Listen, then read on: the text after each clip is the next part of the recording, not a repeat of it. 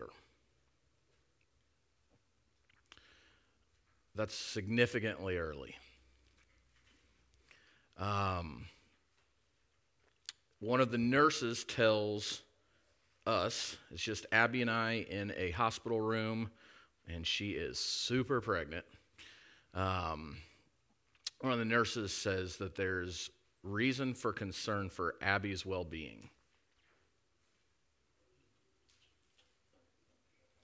I see this entire pregnancy, even though we'd gone through this once before, this pregnancy felt different, and there was this irrational fear that had gripped me, that something was going to be wrong with this kid. That's not a typical, if you know me, that's not like a typical MO for me.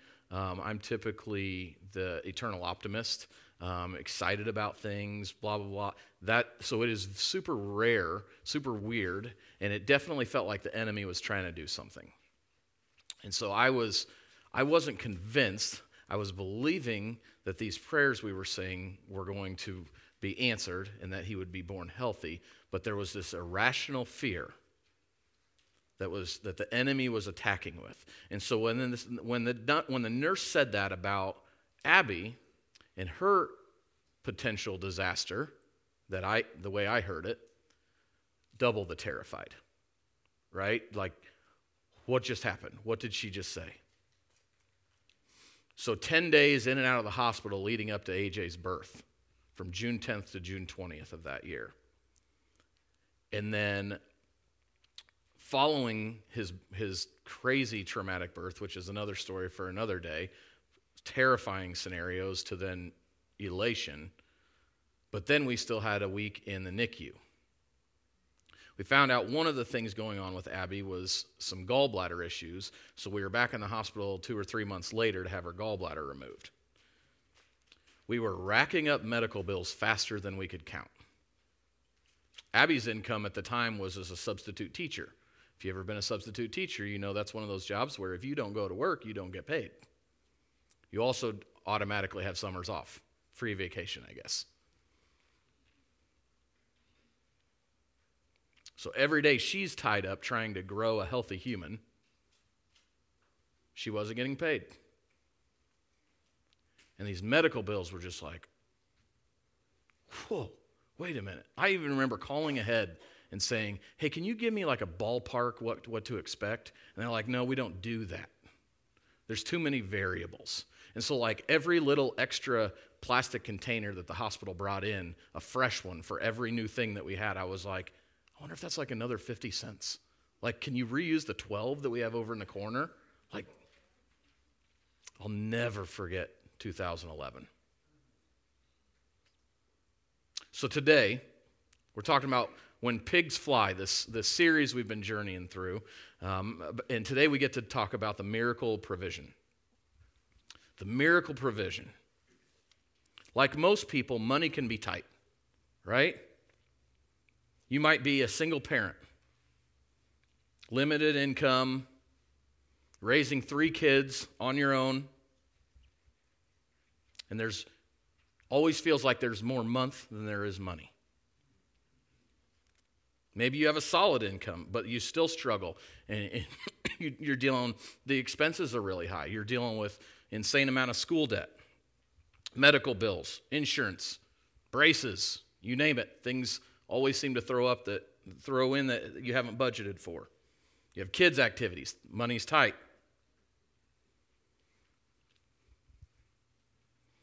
There's some churches do this thing. God is good. All the time. All the time? I think that we could sometimes say, money's tight. All the time? Right. I think that a lot of us can identify with that. So I'm going to pray. God, I'm asking for you to come right now. God, may these not be your words. May these be your words, not my words. I'm not an expert in this area, but I do believe you've invited me to be a mouthpiece today. God, may this time be both encouraging and challenging. Come Holy Spirit. I'm going to be super honest with you.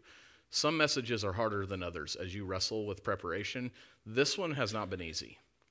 And it has only increased and intensified. We got home last night, and honestly, I fell asleep at like 9 o'clock, and then I woke up at 9:45 knowing that I needed to review my notes and everything. And I was up past midnight, and then I was up first thing in the morning. It was on my mind because I think that God wants to speak something, but there's a battlefield here. And I don't think that this is a battlefield that we always engage in church, but this is one that we are not going to shy away from in this church because we believe that God is bigger than. Fill in the blank. And so I'm probably going to say some things today. I hope what I speak is truth. I know there will be a lot of truth. There's also some me in here, so take it with a grain of salt. But I invite you that if you feel a little barb, sit with it and see if the Holy Spirit isn't saying something, because not all truth is comfortable. So wrestle with it. And I will communicate to you that I am an unfinished work, that I am still wrestling through some of this, but I will commit to you to be transparent and be honest. And I might even stop and say, hold on, I need to re-say what I just said in a different way. Because I'm not going to be perfect in front of you, but I do believe that the Lord wants to speak. Because this is a lot of times the one area where sometimes we just think, you know what? God, you are big and you do all the cool things on the spiritual realm, but when it comes to the practicality of my finances, you're not bigger than that. And we might not verbalize that, but something in us says, you're not bigger than that. The good news is there's countless examples in Scripture of people who have feared that they didn't have enough.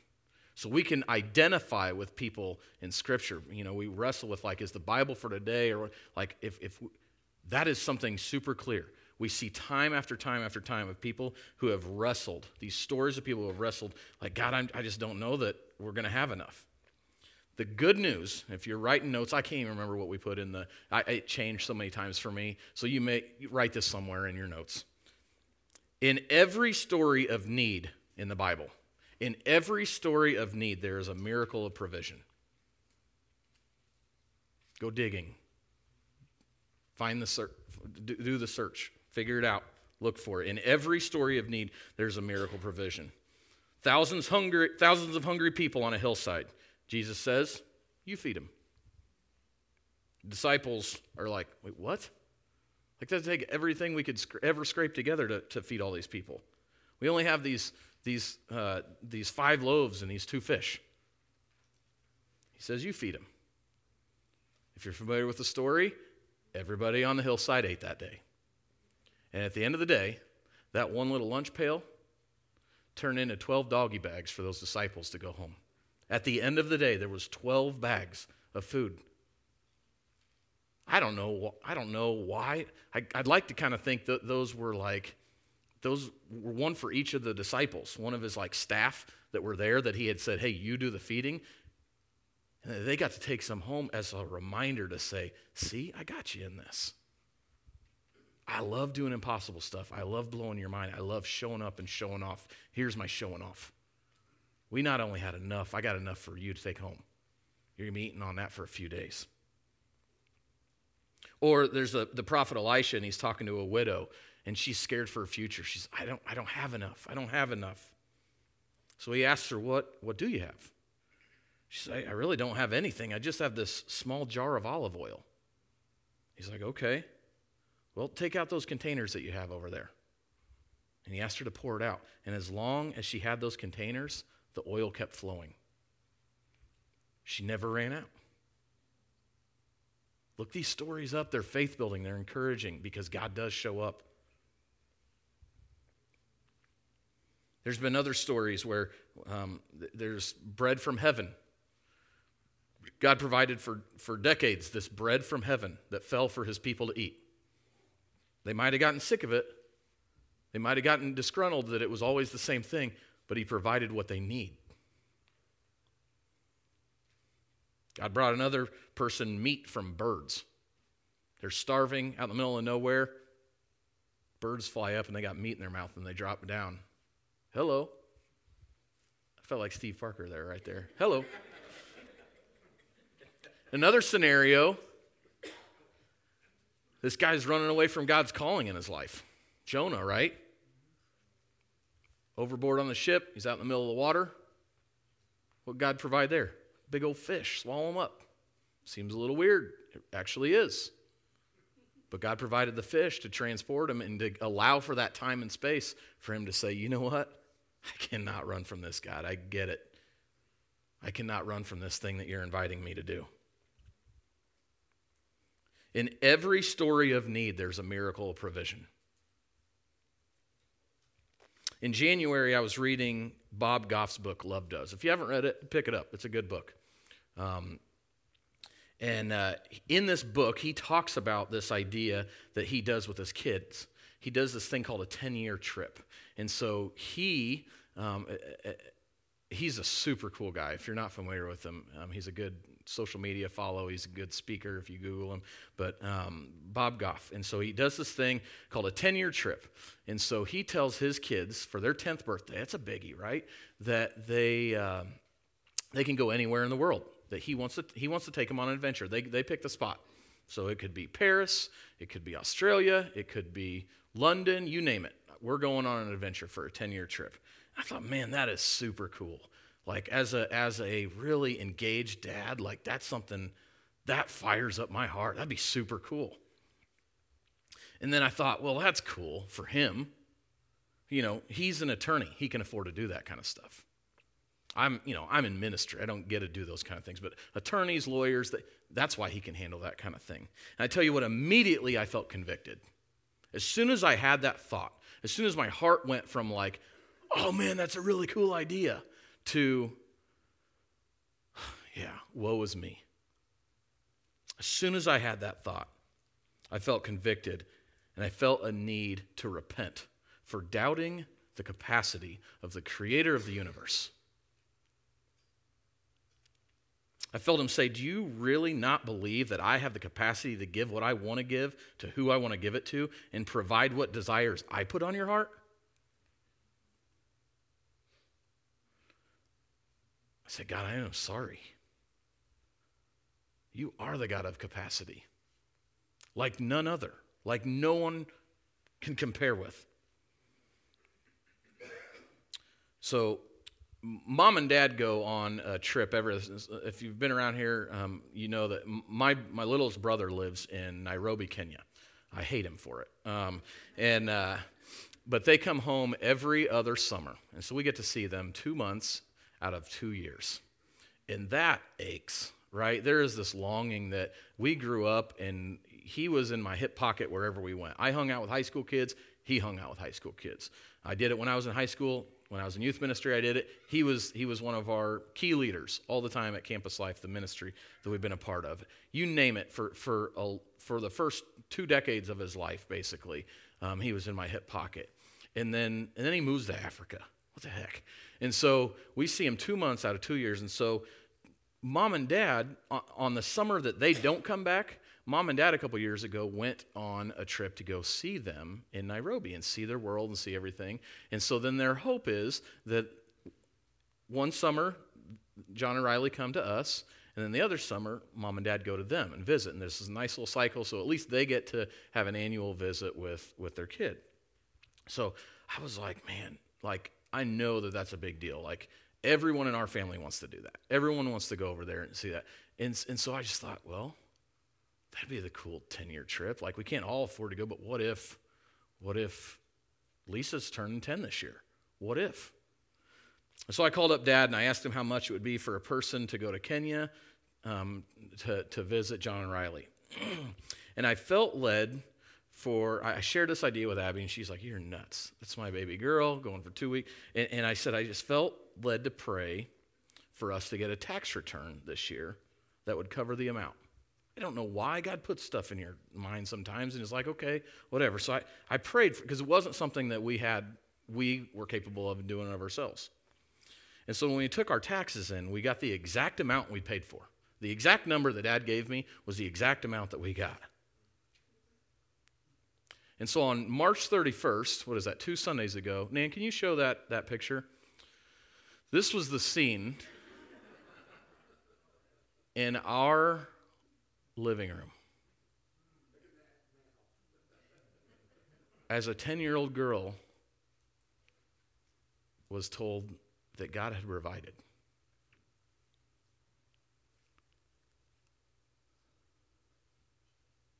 This is actually a still frame. The video is pretty intimate, but I took a screenshot of this moment. But I'll tell you, the moment from when she looks down to up and her mouth is closed to the moment it hits her, I've watched her do this at least 100 times. Because he's the God of capacity.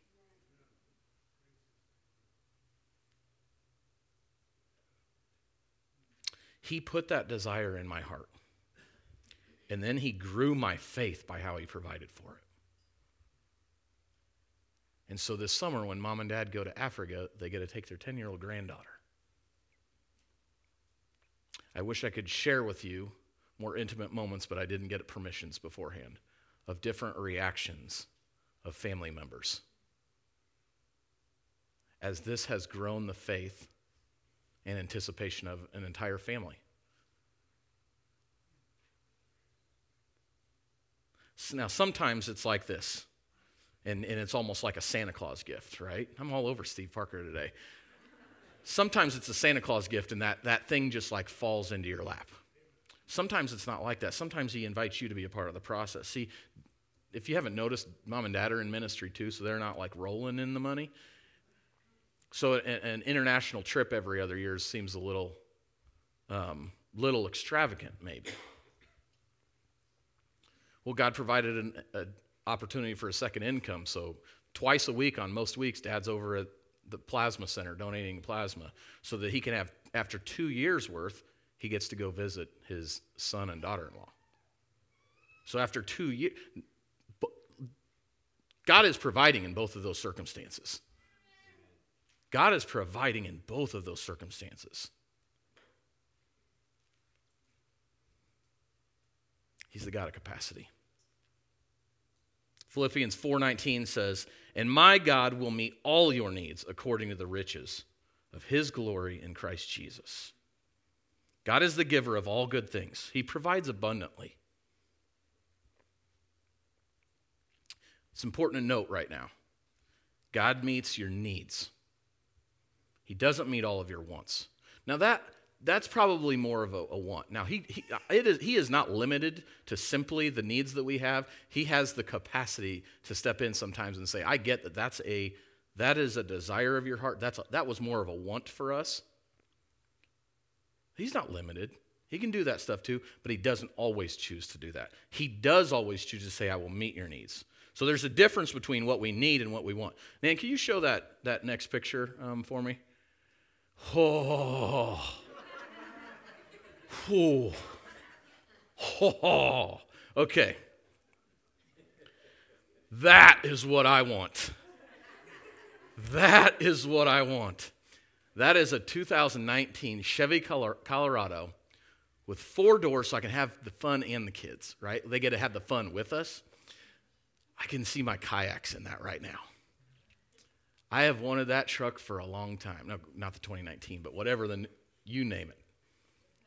That is what I want. And so as I'm preparing this message, I thought if I could have one thing,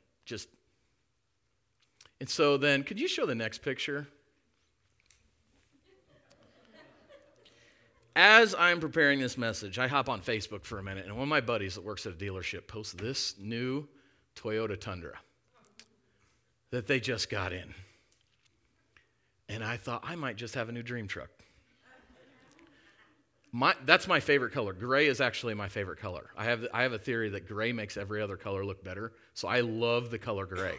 That color is called cement.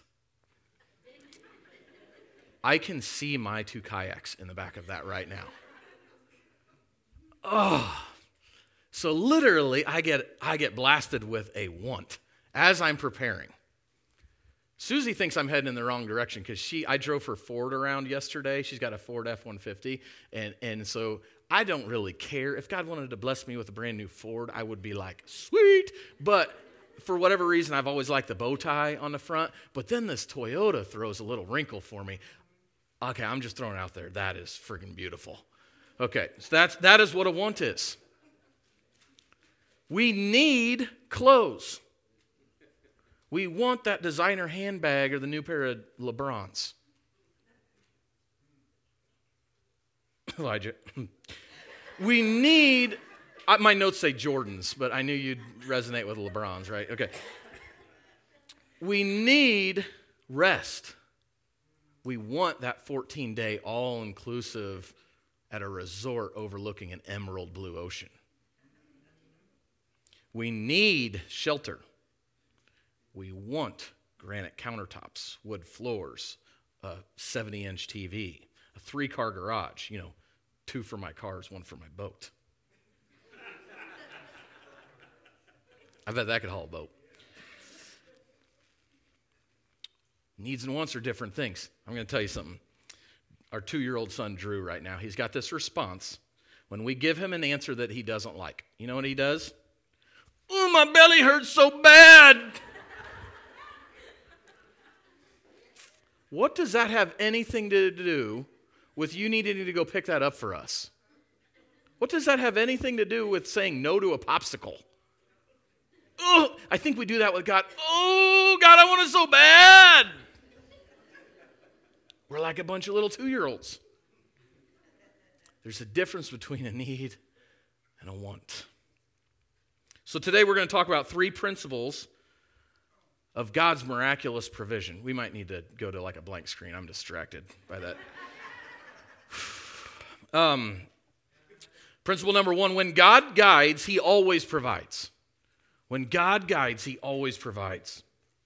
Isaiah 58:11 says, the Lord will guide you always. He will satisfy your needs in a sun-scorched land. The Lord will guide you always. He will satisfy your needs in a sun-scorched land. God doesn't provide for all of your dreams. He provides for his will, his plans for your life. Some might think, God's not coming through for me. I got a house payment due the same time my car payment's due, and I got that vacation that I felt like the Spirit was leading me to book in faith that he would provide, and I'm still playing off Christmas of 2014.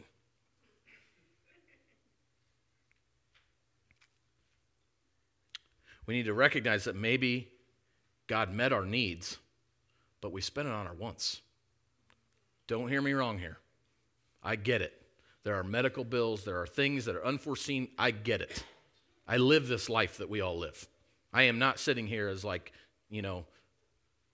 giving financial advice and I've got $1 million in the bank. That is not accurate.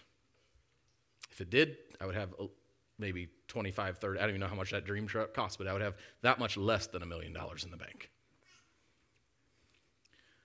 But I wonder if there are times in our life when we have spent what God has provided to meet our needs on our wants. Because, our belly hurts so bad. His provision isn't a get out of jail free card for our stupid decisions. Some of us are in financial disarray because of situations out of our control. Please hear me in saying that is not what I'm talking about. And that I do believe he will provide for that. But I do believe that many times we make decisions that are based more off of our wants than our needs. And sometimes I'm spitting right here away from my notes, but sometimes we even do that on behalf of someone else. Oh, but I want this for them. I want them to have this Christmas. I want them to have, we would have been doing that if we would have booked that trip before we had that tax return meeting.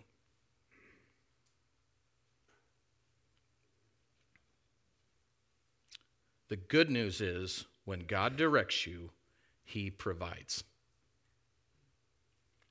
There's an example from the Bible, Abraham.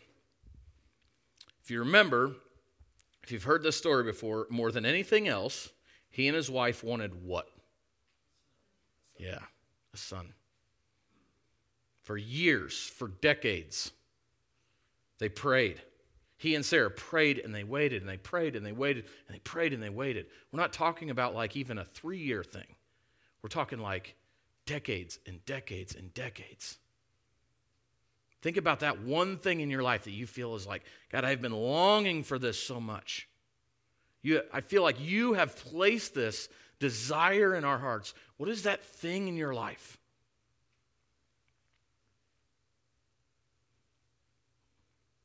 God finally does it. He gives him a son. He gets to raise his boy. Then God puts Abraham to a test. God says, take your son to a mountain and sacrifice him. Especially if you're in church maybe for the first time, or you're hearing this story for the first time, you're like, wait, what? I waited so long for God to provide this, and then what? You're telling me to sacrifice my son, like kill him? You know, I want you to do something. Can you show that next slide for me? I want everybody to say this out loud with me. 1, 2, 3. One more time. That's what comes to me when I read this passage. He must have been like, God, you are out your mind. You're what?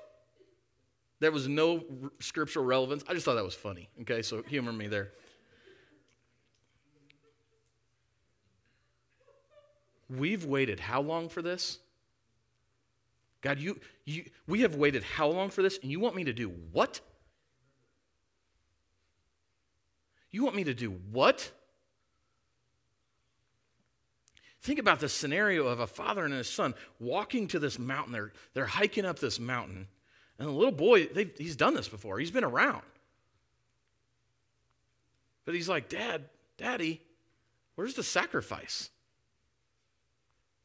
I don't get it. We got the sticks to burn.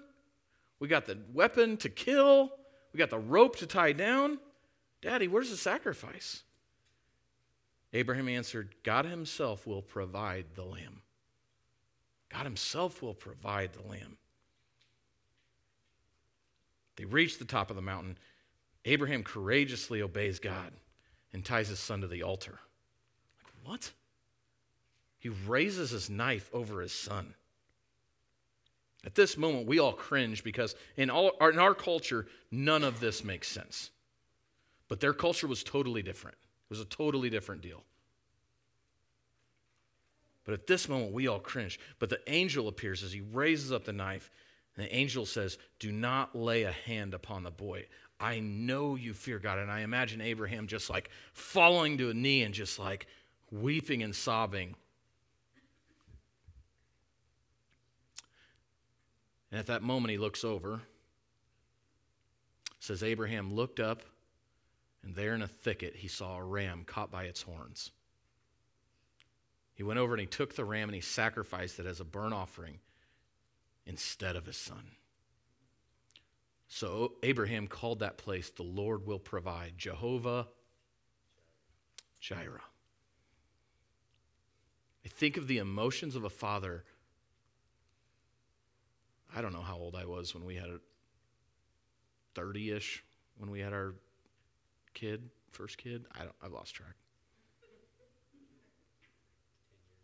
10 years ago, so I'm 37, 27. Old enough to forget.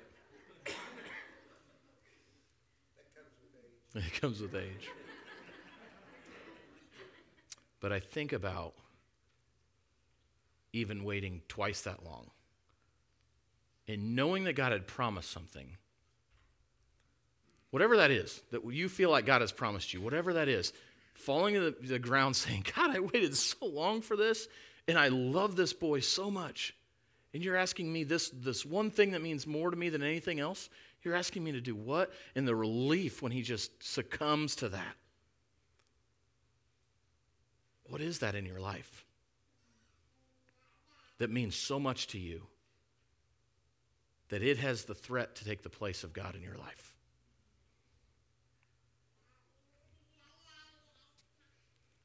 Looked up and there's a ram caught by its horns. Abraham was living his life fixed on the will of God. How many times are we that? How many days of our life can we say that about ourselves? That we are fixed on the will of God. And how many times are we living fixed on our lack? Fixated on our lack. I said that wrong. Are your eyes, is your heart, is the narrative in your mind, are you fixed on the will of God or fixated on your lack? And if that's the lens you're looking through at your life, you're going to see what you describe as an unfaithful God. Not only that, the actions in this are hugely impactful on those with whom you have influence. This isn't just something that happens in you. You have an impact around you.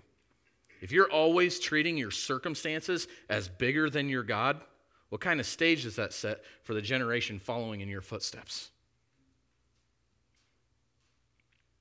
2011's fear that I described was so rattling to me because, like I said, I once had a friend describe me as an eternal optimist. I didn't know how to take that.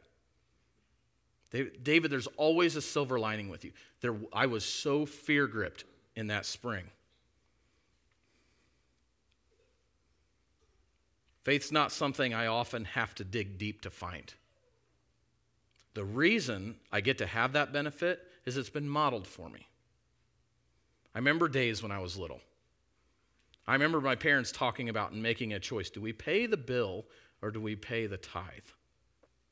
And they tithed, and then we'd go back out in the car in the church afterwards with no one knowing what was going on. And I remember a back seat full of groceries, and I had to move them over to squeeze in. I remember Sundays where offering wasn't good enough for the minister to get a paycheck that week. And I remember a family friend showing up at the door. I remember him showing up. I don't remember if it was money or a bag of groceries. It was a check. I remember Marion coming to the door to help provide. And so I get to have that benefit of that. Talk about like generational blessings, right? That is one of those very practical ways of why faith maybe isn't necessarily something that is my biggest battle. I have other battles, clearly. Look at me. That isn't necessarily one of them. That was why that 2011 thing was so weird. If we pursue His will, His provision will follow. Abby's got a friend at work. I'm going to call her Harriet. I don't know why Harriet, but her name's not Harriet, but we're going to say it as Harriet. This couple struggling with infertility. When Abby and I found out we were pregnant with our third child, Drew, it was bittersweet at their staff meetings because they're like trying to celebrate number 3 for us, and this other couple was experiencing yet another setback. The one thing they wanted. And her staff at work is really close together. They felt this call to be parents, and God put it on their hearts to do this thing. And so then they started, you know what? It's not going, okay, God, we feel your pull. We're going to foster. We're going to start fostering. We had someone in here last night that I got to hold this sweet young boy who's 3 years old. So basically almost the same age, just slightly older than our third child, Drew. I got to hold this sweet boy. He came right up to me. He put his head on my shoulder, and he just laid on me. It was that. And as I was talking with the couple fostering him, he has been in 5 homes before his 3rd birthday. That is a significant area to enter into in the carrying the banner of the kingdom of God. So this young couple said, we're going to foster. They go through the process. They end up getting 2 kids, a boy and a girl. Fostering led to adoption. And while they were going through that process, the birth parents, they found out they were pregnant again, and they wanted the couple to have their 3rd baby as well, who they got from birth.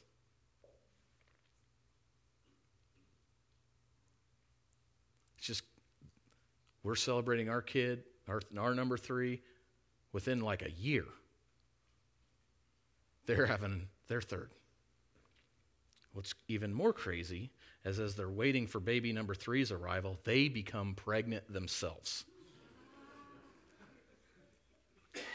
God had put something in their heart and provided for what he was calling them to. 4 kids in a span of less than 2 years. And I know some of y'all are saying, please, Lord, do not call me to that. But that's what God had for them.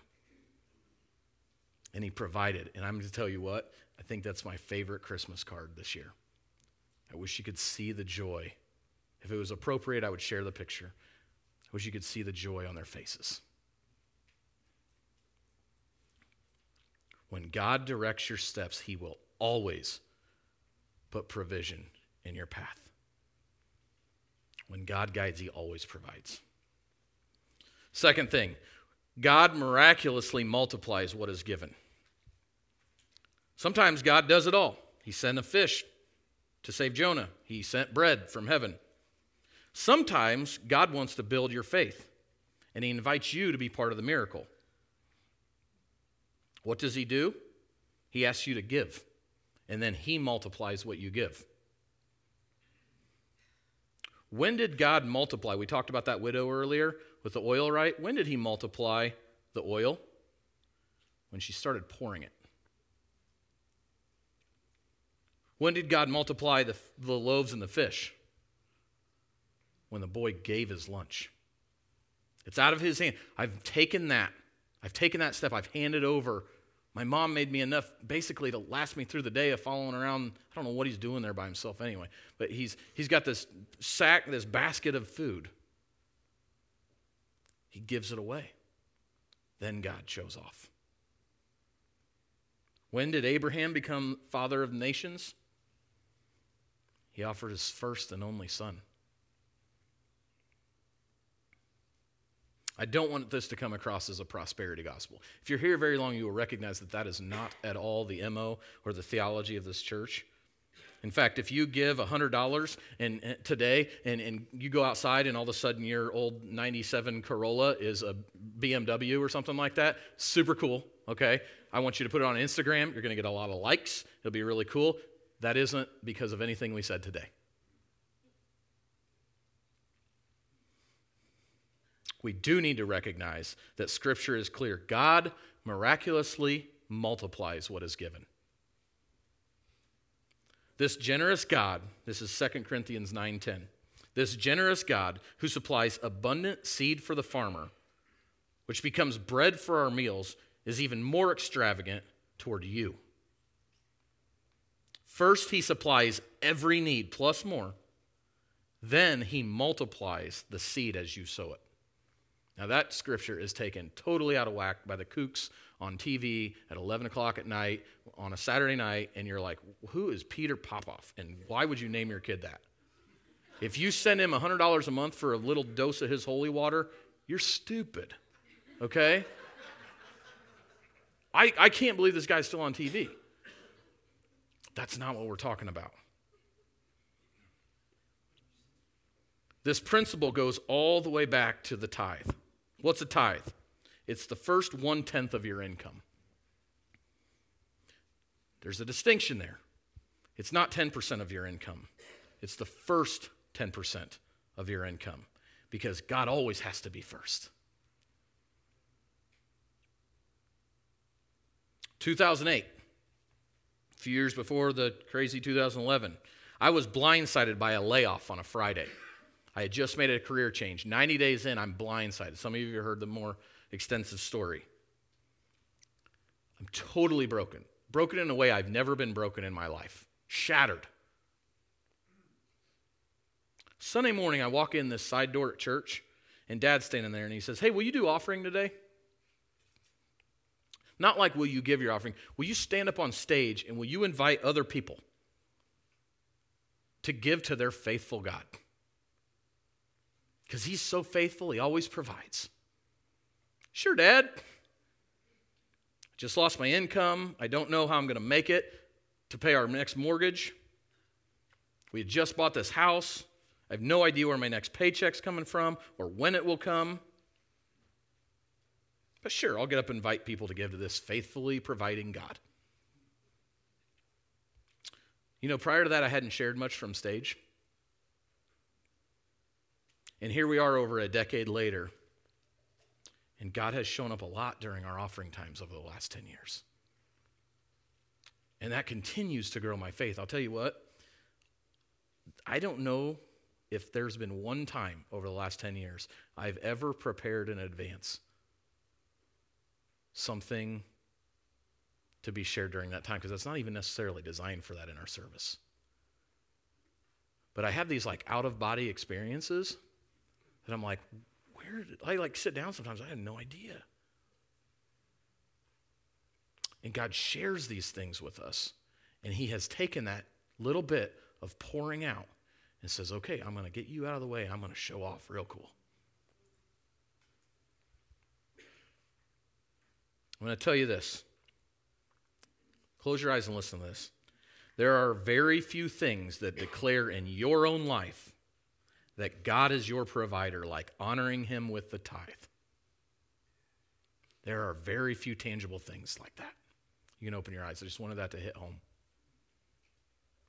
The world even has a phrase for this, right? Put your money where your mouth is.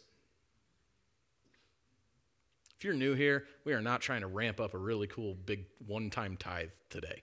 I don't care. I want you to go home and I want you to chew on this. And I want you to, we're going to talk more about that. I'm not going to get sidetracked, but no, that's not the heart.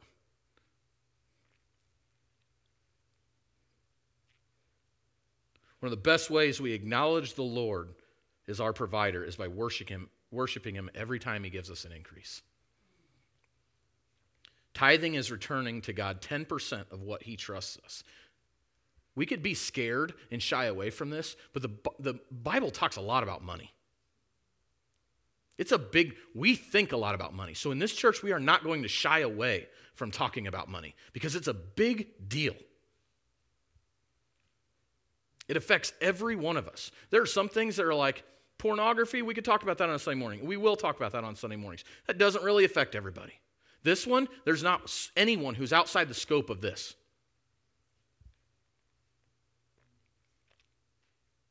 Tithe is his anyway. Scripture says it belongs to him.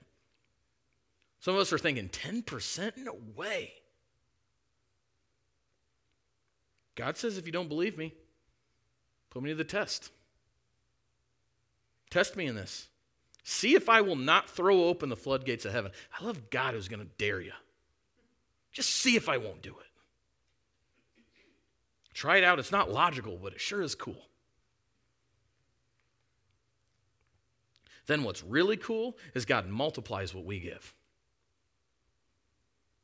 So far, what do we know? We know one, when God guides, he always provides. Two, when God miraculously multiplies what's given. The third thing, you might be a part of God's miraculous provision.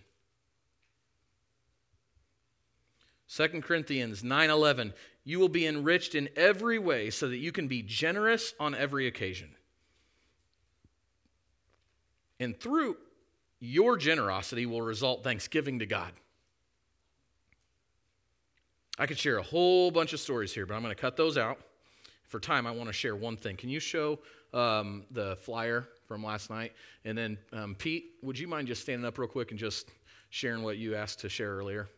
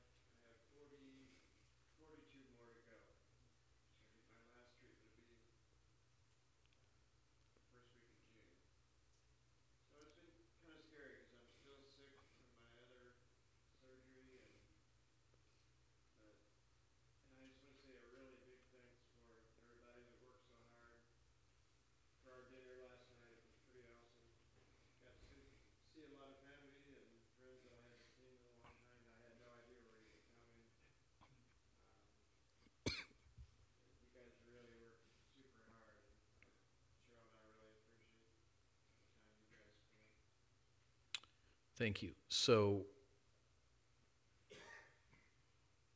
pretty tough deal. We're still praying for healing. One very practical way is some financial provision. I don't have a number, but Kenny and Laura and Pam and some others, I'm sorry if I'm leaving you out. It's not about, that it's not about that. Put together this thing, and they said, okay, let's have a dinner at the church, and let's raise some money. Let's do a Facebook fundraiser. Let's raise some money. I know it's in the thousands now. I don't know that it's, few thousand, 5,000. I'm not sure where it is. You might be a part of God's miraculous provision. That is living that out. That's a real-time, real-life example. That's why this room was packed last night. Because more than financial support, wasn't it cool to have some of that? Just feel a little bit of love. The people come out and say, we see you, we love you, we recognize you. Here's a little bit.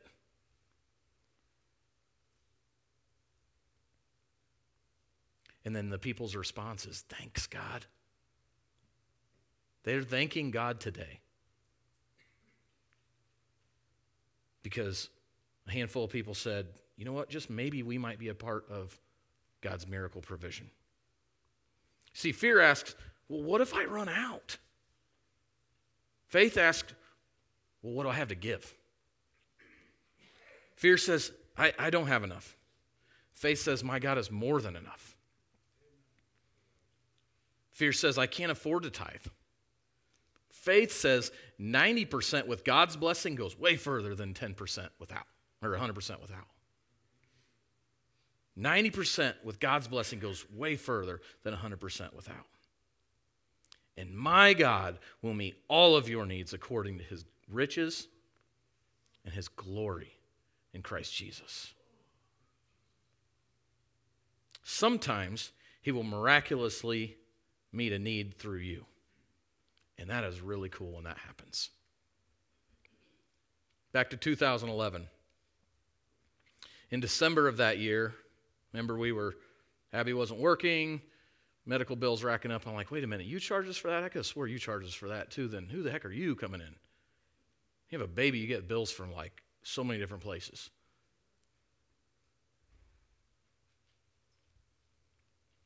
We actually got a notification from our insurance company that we had hit a $10,000 max out-of-pocket mark that year.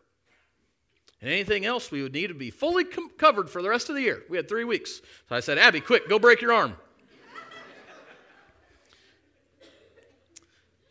Seriously, though, you know what we did? Her dentist had told her, you really need to get your wisdom teeth taken out. So we signed her up right around Christmas time to get her wisdom teeth yanked. A few weeks later, we got a bill for $1,000. We were like, what? Apparently your mouth isn't a part of your body, and that, avoiding sickness isn't part of keeping you healthy. That wasn't a part of our health coverage. I'm going to be real vulnerable here. I made $27,000 that year from Youth for Christ. I mentioned before she was substitute teaching, which she wasn't doing much of because she was on bed rest or in excruciating pain. We paid something like $900 a month for insurance.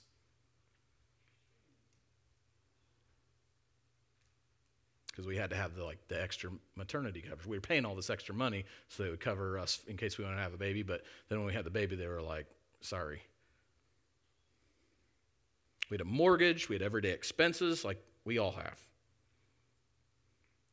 Here's what I'm going to tell you. We paid $11,000 in medical bills, all $11,000 of those, as they came in cash. And I would tell you I have no freaking clue why or how, except I do. It does not make sense that we made it out of that year without being up to debt in our eyeballs. I'm not saying it always works like that. I am saying we tithed. I am saying where he invited us to generosity. This isn't about us being super cool. This is about God being completely rad. Because when you do the math, that doesn't add up. But in the kingdom economy, somehow it does. And at just the right time, when we needed it most, we would go out to our mailbox, and someone had taped $200 bills to our mailbox. on the inside. Probably would have made it very long if it wasn't.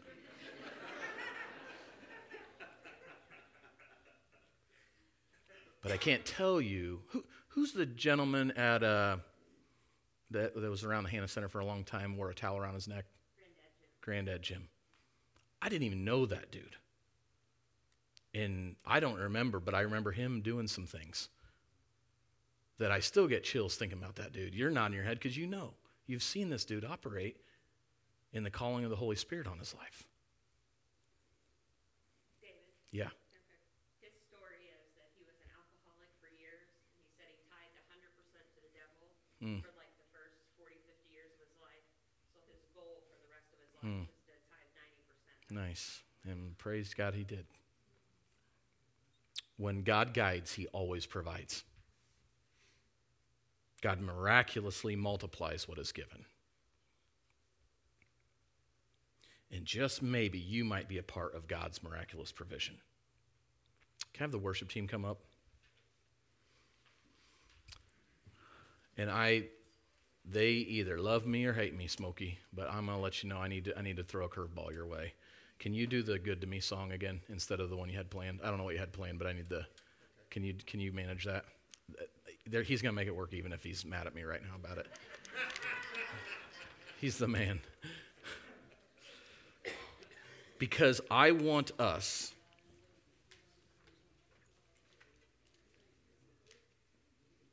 this is a hard sermon to preach. Because if we're honest, this flies in the face of a lot of our circumstances. And you could stand up here and just say, I'm dismissing you as a liar. Because that's not my reality. And if we're even more honest, we think this is the area of our life that God isn't actually bigger than.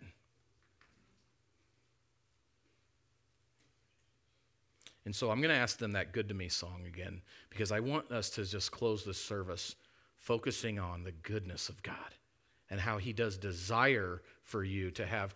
Nan, could you throw the picture up of Lisa again? His desire is to give good things. His desire is that. For our needs and then some. For our needs of a meal and then 12 baskets over.